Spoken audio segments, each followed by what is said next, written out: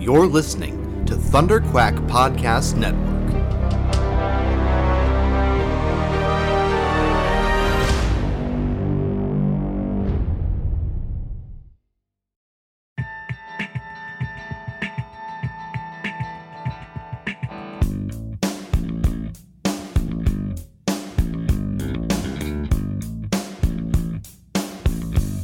You're listening to the Pullbox Podcast, the international graphic novel book club.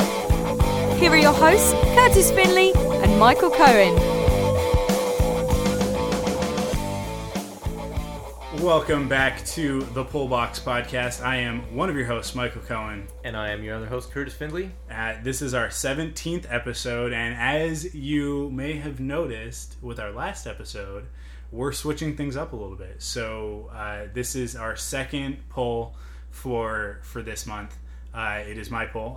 The book is Pretty Deadly, and we're splitting things up. We're doing it a little differently. Rather than give you all three pulls in one episode, we're going to give you the three pulls in separate episodes, unless you want them all together. In which case, you can support us on Patreon at patreon.com/thunderquack and get all three at once at the beginning of the month. So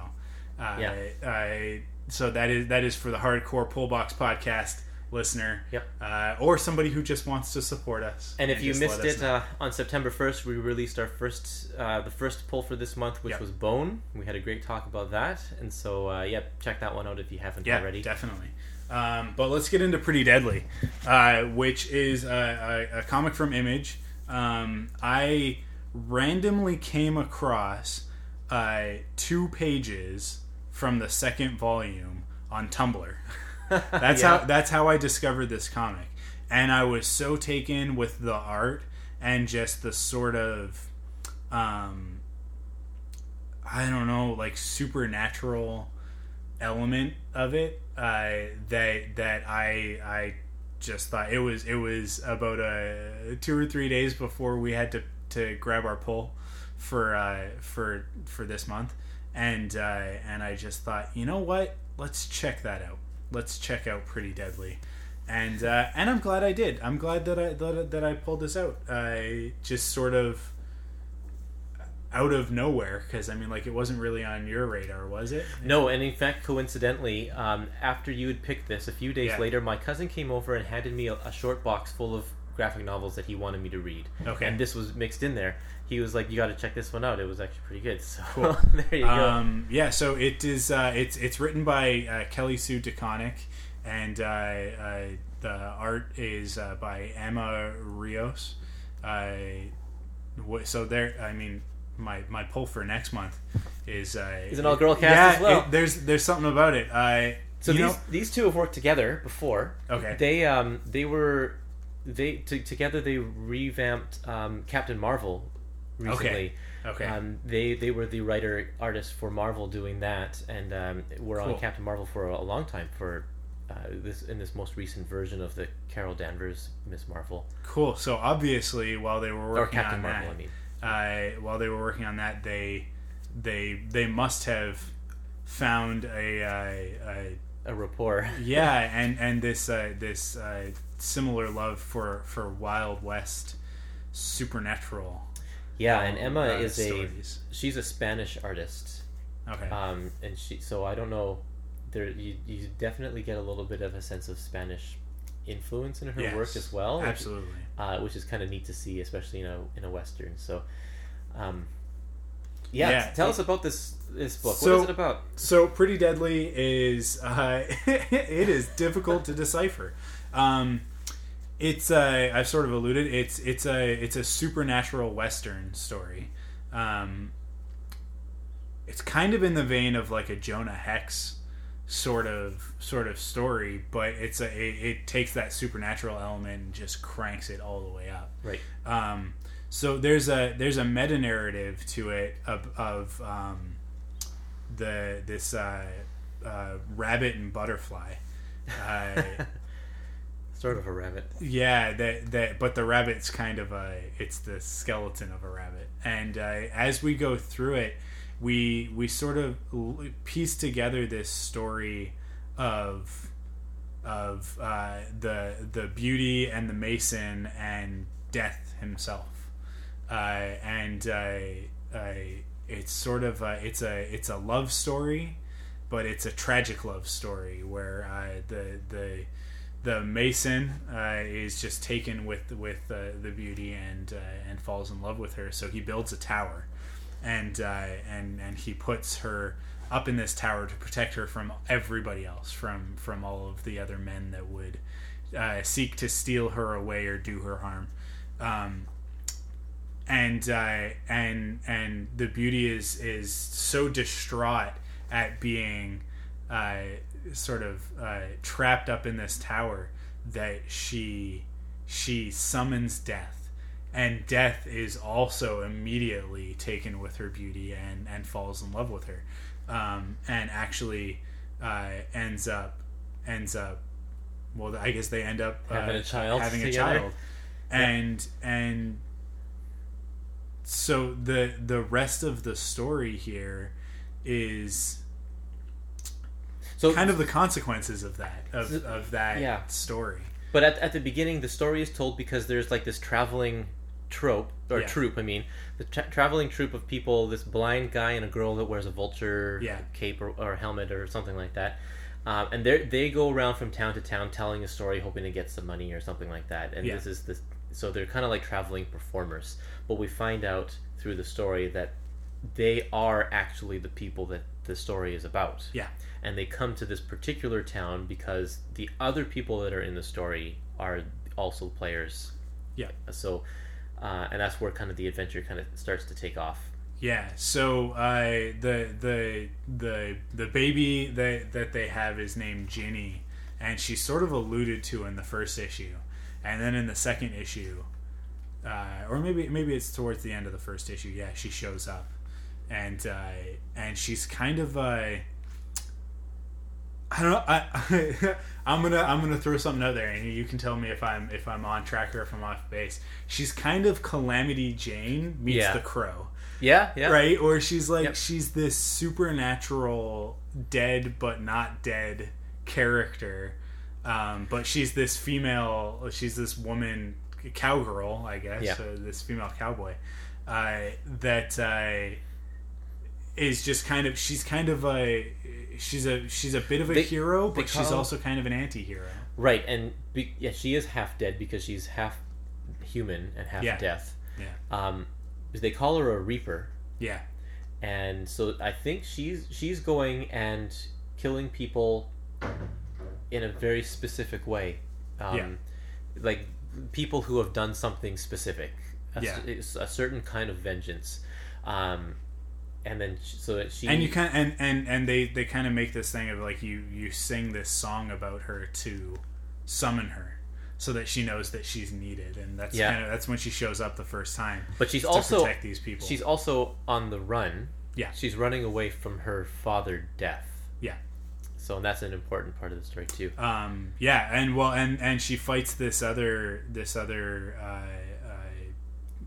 I think she's a Reaper as well. Yeah, maybe? I think she's another Reaper.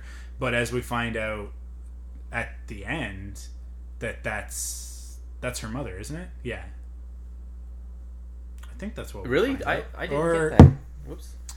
Her mother does show up. Man, I read this at the beginning of the month, and I really should have looked it over before we. Well, I just read it, and I didn't infer. Because she gets reconstituted by Death. Because she gets killed in the first issue. Ginny defeats her in the first issue. But she comes back. Yeah, she turns into these butterflies. Yeah. And then she comes back because Death reconstitutes her. And that's what I had gathered. Because her mother is the beauty. Yeah. But I thought that. Oh yeah, I guess we don't really. That's her mother, and then the blind guy is the Mason. Yeah.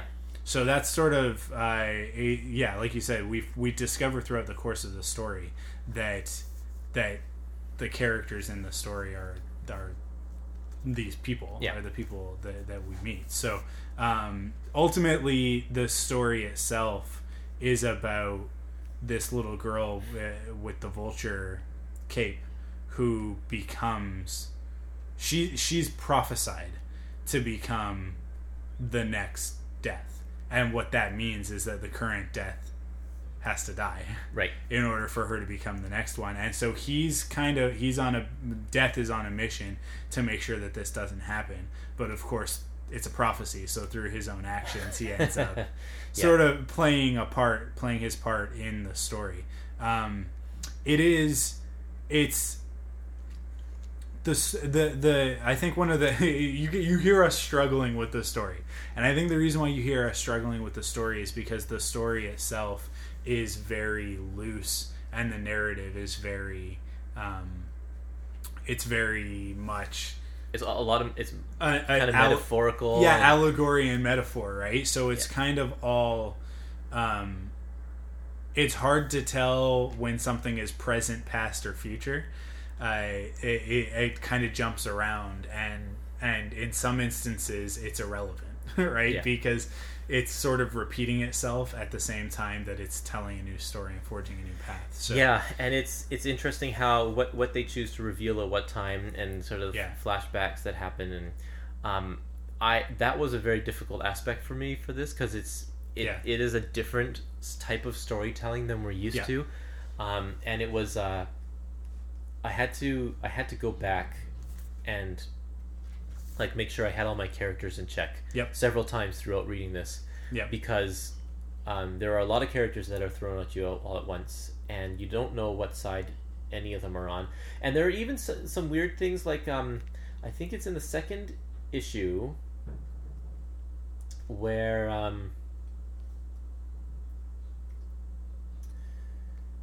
where is it?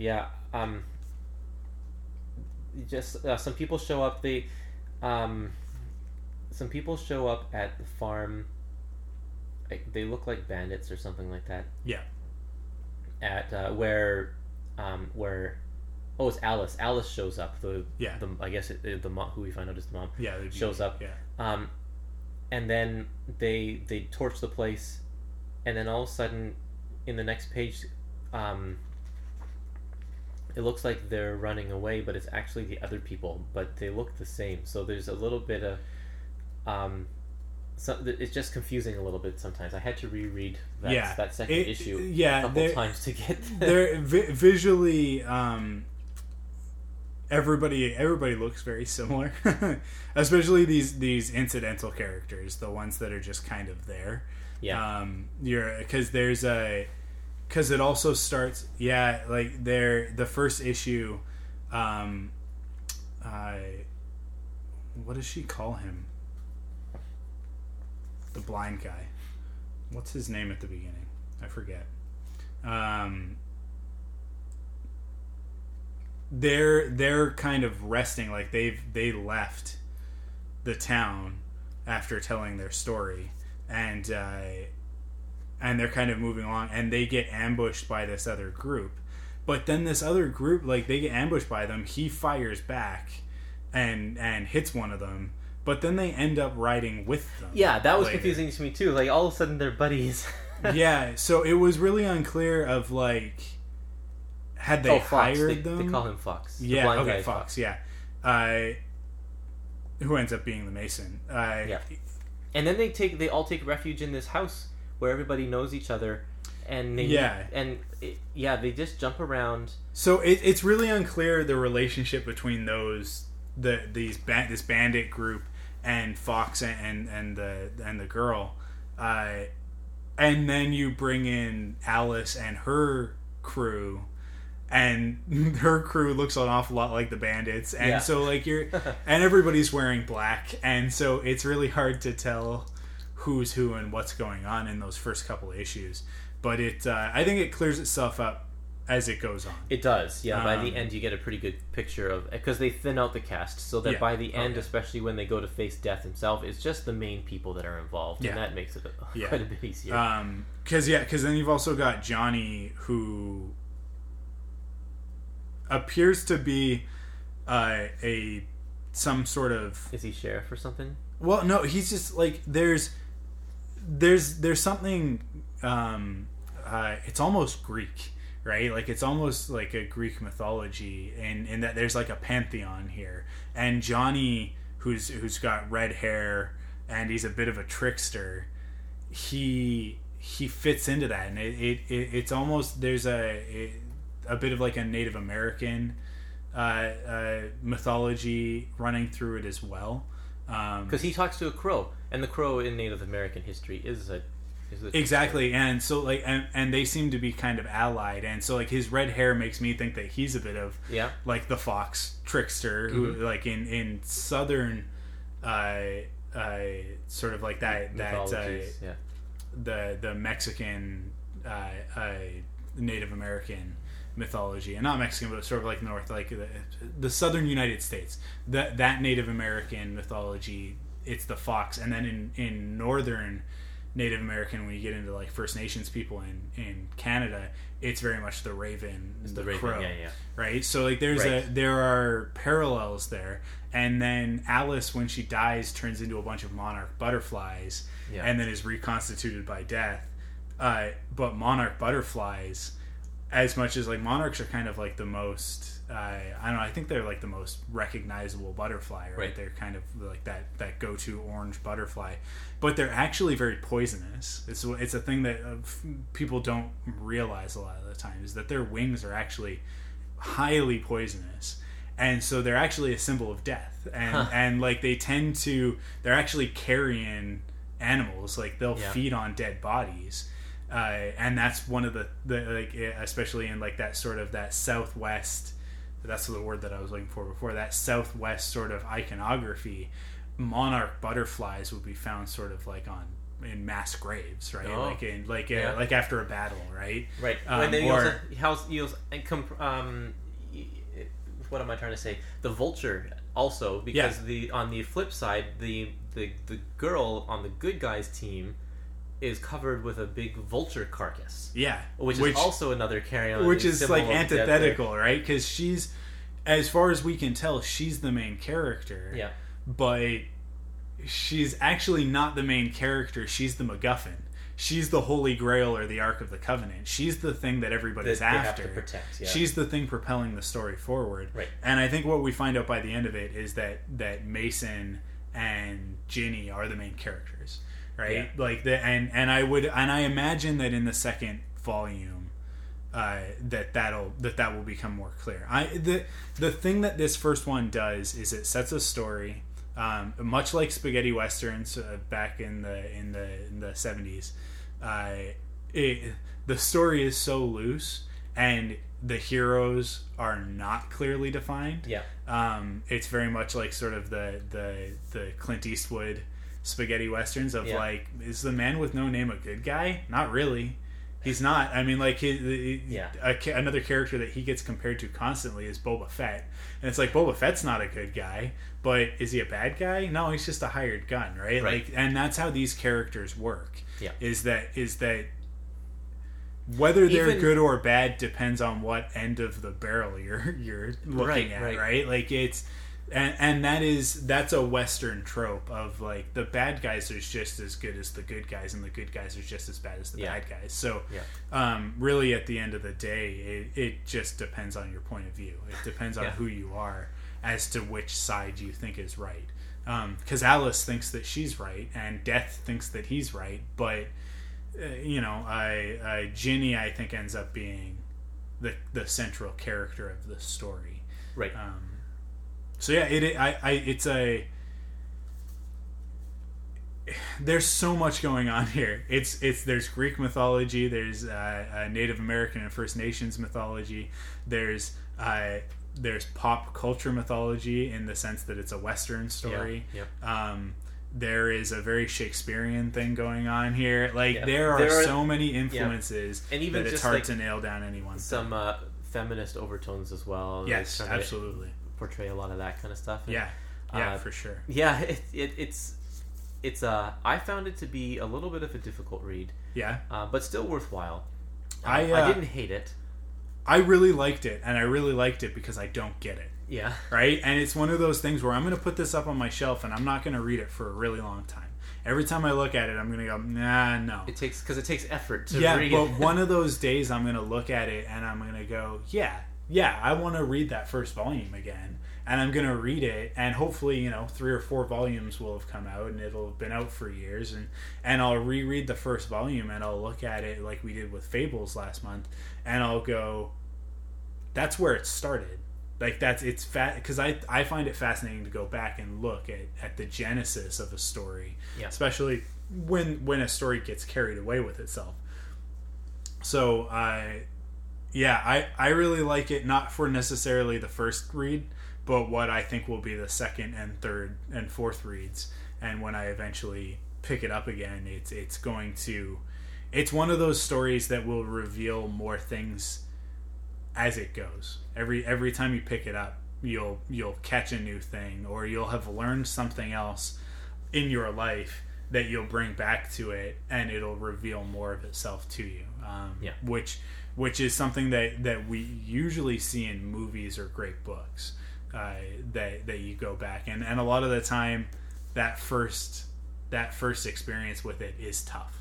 It's a tough go. So yeah, I really liked it. I'll revisit it later as well. See what happens. Yeah, I really liked it. But I think that there is an element here that they are trying to figure out the story as they go. Yeah. That very much those first 2 issues are unclear, and then by the end of it, it's very clear where they're going with it. Yeah. But if only just for the poetic nature of it, I think it's a pretty impressive piece of art. Well, yeah, and the artwork is beautiful too. Yeah. She, Emma Rios is a great illustrator. Yeah. And there are a lot of similarities. Like, I love Paul Pope, and I find that she has sort of a similar kind of ink line and stuff. Yeah. She's a little bit more looser and whimsical with her work, and which is nice. But there's that just raw sense as well. It's more. It feels more like smoke than Paul Pope's stuff. Where Paul Pope, it to me feels more liquid. Yeah, if that makes sense. Okay. Like Paul Pope, it looks like, if you drop ink into water and you watch it just sort of explode. Yeah. Whereas this to me feels more like.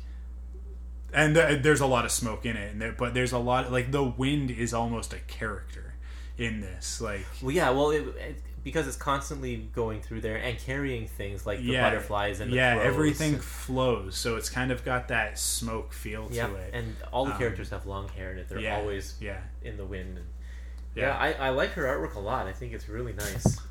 It just gets a little convoluted a few times, but maybe I don't know. It's I also really appreciate the colorist, especially because each page has its own palette. Yeah, and it's really striking when you just go through it and see what colors they choose to use per page. Some of them are pink, some of them are purple, some of them are green, and it's just there's not a standard. It's like the colorist really goes and bases it on not what color the characters are, but what color the page should be. Yeah. It's very much part of the storytelling. Yeah, for sure. Yeah, and I think that adds to, like, the dreamlike quality of it. Yeah, it does. Which is something that it also has throughout. Cool. Well, I think that's it for Pretty Deadly. Yeah, check out. Don't forget to check out the Bone episode we posted, and on September 20th we will be talking about We Three by Grant Morrison and Frank Quitely, and then next month our 3 picks. We'll just. If you want more detail, listen to the Bone episode. We'll just quickly run them down here for you. Lumberjanes from Boom Studios, and Irredeemable, which is actually also from Boom Studios. So we have 2 Boom books. Cool. This one, that's a reader pull from Craig Elliott, and then my pick is Dylan Dog, the first issue of the Dark Horse Dylan Dog translations, which is called Night of the Living Dead. I gotta make sure. Dawn of the Living Dead. Cool. Yeah. Of course, you can keep up to date with everything Pullbox Podcast by heading to pullboxpodcast.com. You can also follow us on Facebook at facebook.com/pullboxpodcast and on Twitter at pullboxpodcast. You can also follow myself on Twitter at Arkwolf, ARKWULF. And at Kurtis Findlay. Kurtis with a K, Findlay with Findlay. Cool. And of course, we are part of the Thunderquack Podcast Network, so you can check out all of the other great podcasts in the Thunderquack Network by heading to thunderquack.com. And you can also support us by going to patreon.com/thunderquack, where you can chip in and help support us at the cost of hosting podcast files and whatnot. And also get some cool perks. For instance, if you wanted to listen to all 3 comics, listen to us talk about everything from this month, you could pledge and get everything early. So you basically get it all at once, and you can listen to the whole episode as opposed to throughout the month. Segmented. So you can do that. You can also head there, and at the $15 level, you basically get to pick a book and actually record a 20-minute segment with us, and we'll read your book. It'll be on the podcast, and that'll be sort of its own thing now with our new format. So that's at $15. That's all it takes to tell us what to read, and actually get to be on the podcast and talk to us about that comic. So those are some of the great perks that you get by being a supporter over at patreon.com/thunderquack, as well as access to stuff from all of our other podcasts. So we thank everybody for supporting us through Patreon, and we hope that you'll go check it out. And if it's for you, that's cool. Otherwise, it's all good. The podcast will always be free. That does it for this episode of the Pullbox Podcast, and we will catch you on the next one. Keep reading comics.